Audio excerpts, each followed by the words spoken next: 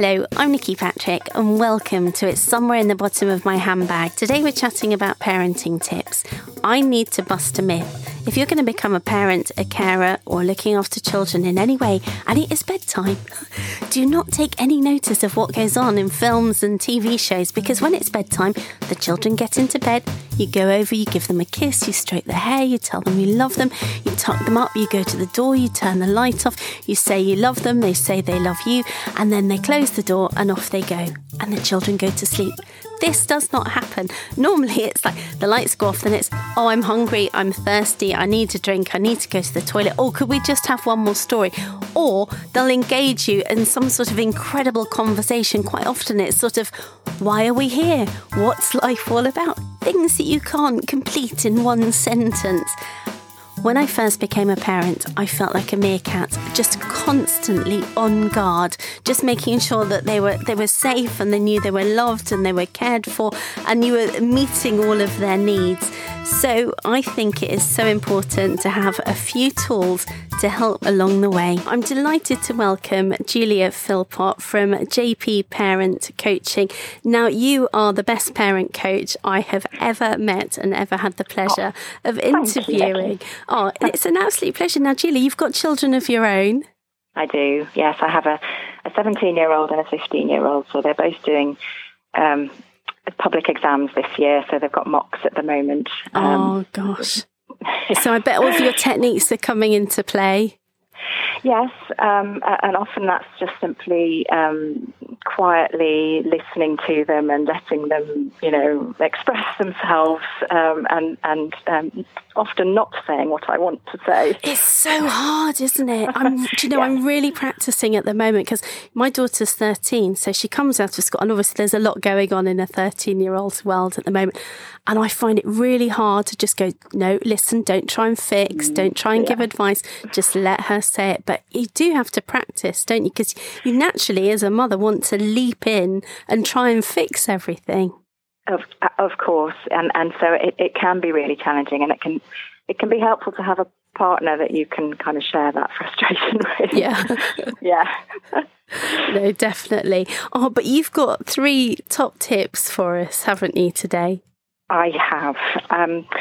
When I'm working with parents, we always work on whatever specific issues they bring, but there are a number of themes that inform the work that I do, and it's usually around the relationship between the parents and the child and how they manage their interactions. And it's these themes that my top tips are based on today. So I'm going to be sharing advice on being a dolphin parent, listening for feelings, and catching your kids doing it right. So I've nicked the term dolphin parent from the book of the same name by Dr. Shimi Kang. She writes about tiger parents, jellyfish parents, and dolphin parents. And I think we all know what a tiger parent is, so pushing their children to achieve, fighting many of their battles for them, all in the pursuit of making sure their children are the absolute best.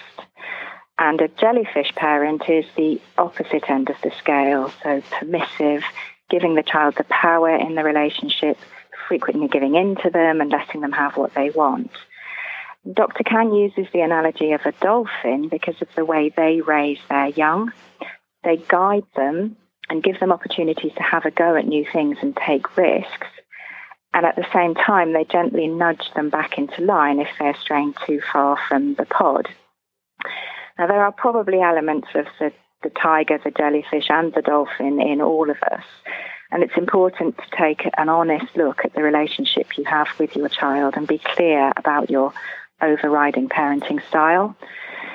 So here's the top tip. If you feel you're a too tiger, ask yourself what you can do to make this relationship more relaxed, so to take some pressure out of the child's schedule, everyone's schedule actually. Consciously make a decision to bring more downtime and play into your child's and your life. And if you're too jellyfish, ask, how can I be clearer on setting boundaries and the behaviours that I expect from my child? Remember, you are a parent. It may not feel like it, but you need to have the power in the relationship. You're not trying to be your child's best friend. And research shows that children of dolphin parents have much more positive life outcomes than children of tiger and jellyfish parents. So it's worth consciously making that shift and thinking about what's the style that you want to have with your children. I love that. They just nudge them back. They do. And, there's in the book, there's lots of research around. I mean, I learned a lot about dolphins, but, they have actually noticed that that they do consciously allow them to experiment, and then literally they swim alongside them and just nudge them back if they're swimming offline. So it's a lovely analogy. Oh, definitely.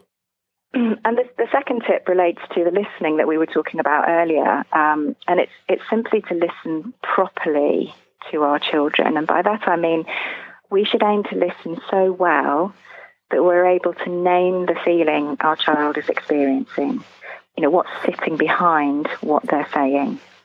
So, for example, if your child says, "Oh, I hate Mr. Simpson, he gave me a rubbish role in the school play," instead of, "You don't hate Mr. Simpson, I won't have you talking like that about a teacher," which, by the way, is really not the issue here and doesn't achieve anything, you can say, "Wow, you're feeling really angry about the role you've got in the play," or "You're feeling really disappointed," or pull out what it is that the child is sensing, is experiencing.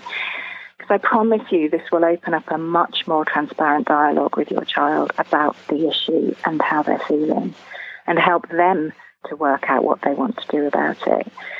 Listening for feelings is very powerful. What often stops us from doing it is that we're worried we won't be able to help. Just as you said at the beginning, Nikki, that we won't be able to stop the uncomfortable feelings, which is, of course, what we want to do as a parent, take the problem away. And we don't have to solve our children's problems.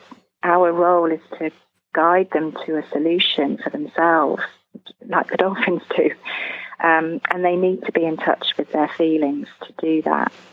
So that's the second top tip. Set yourself the target of being able to name what your child is feeling whenever they share something with you.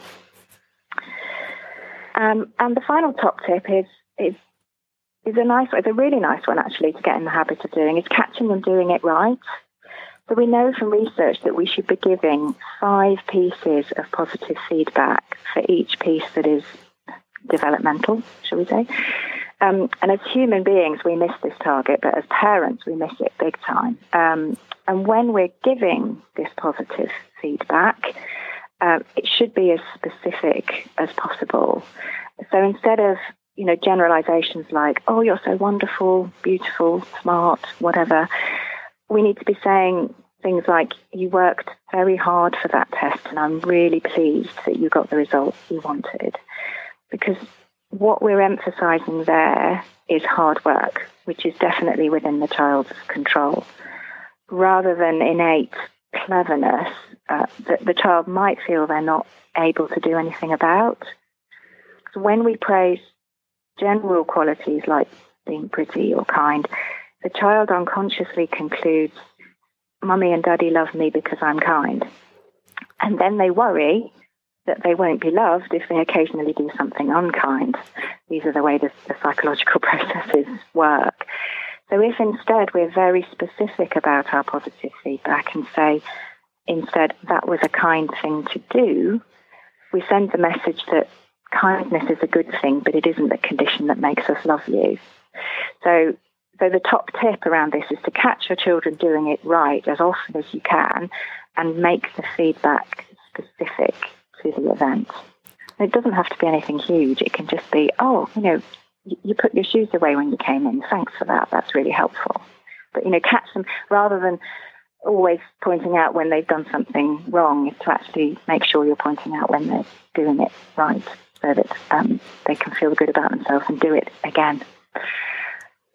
Good advice, Julia. Really good advice. And just going back to, the naming their feelings. One thing I've been doing for my daughter now, she's been chatting about, say, something that's happened with friends and, she's trying to work it all out. I let her talk and I just say to her, I know you're going to make the right decision on this. Is that a good thing to be doing? I'm trying to enforce that. Absolutely. I trust her judgment. Yeah. So when I work as a coach, either with parents or in business, we as coaches always go in with the assumption that the person we're working with is resourceful, and it kind of they latch onto that, and it's wonderful when somebody just assumes that you've got what you need to solve your own problem. It's very empowering. So yeah, I think that's a great approach. Oh, good, thank you. Well, I've learnt from the best, Julia. Well, and interestingly, the child knows the situation best. No matter how much they share it with us, they know their situation best. So often, they are the best person to come up with the solution, or at least come up with some suggestions, and then they can discuss them with you and have the benefit of your experience and advice as well. But if you start with them and you say, I absolutely trust that you've got some great ideas and you probably know what you need to do, that's incredibly powerful. Good for you. Oh, thank you. Well, we've all got to concentrate on being dolphins, so I love that analogy. So how did you get into being a parent coach? Well, I started out as an executive coach. I trained as an executive coach a number of years ago. And at the time that I was training to work in organisations as a coach, I had very young children. And I read a few sort of parenting books, as you do, because I was struggling and wanting to do the best that I could. And I noticed that there was a lot of overlap between the advice that for being a good executive coach and for being a good parent. And I thought, people need to know this. I need to share this. And I became really interested in transferring those coaching skills into the parenting environment and helping other parents to do that. And it's like anything, isn't it? You have to just practice, and you have to be so aware of what you're doing, and because you've got to keep thinking on your feet the whole time as a parent. But I think if you've got these tools that you can lean back on for those difficult moments, it just can only stand you in good stead. And a little actually another extra tip is that when I learned some of these tools and techniques, is in the heat of the moment, you sometimes go, what am I supposed to be doing? I can't quite remember. So I actually wrote little notes for myself and stuck them on the inside of the kitchen cupboard doors, because it's usually in the kitchen where these things kick off, isn't it? And so if at any moment I just needed some inspiration, I could just casually look like I was getting a glass out of the cupboard or something, and I would open the cupboard door and see, okay, I've got to name the feeling. I've got this would be a helpful thing to say now. And so I just had these little tips written on inside the cupboard door, which my children didn't know that. Oh, that's brilliant. Yeah. So, we all have to start somewhere. I started, very basically by giving myself little post-it tips inside the kitchen cupboard. So, and after a while, they become more habitual. So it becomes, more natural for you to respond with these things. And that's a really good thing. Now, Julia, how can we find you if we'd like some more advice? Well, you can contact me on my website, jpparentcoaching.co.uk, and my email address is julia@jpparentcoaching.co.uk. But actually a Google search for Julia Philpott Parent Coach will find me as well. A number of different routes there. Oh, well, thank you so much for your time today, and thank you for your brilliant top tips. Very much appreciated. You're very welcome. Thanks, Nikki.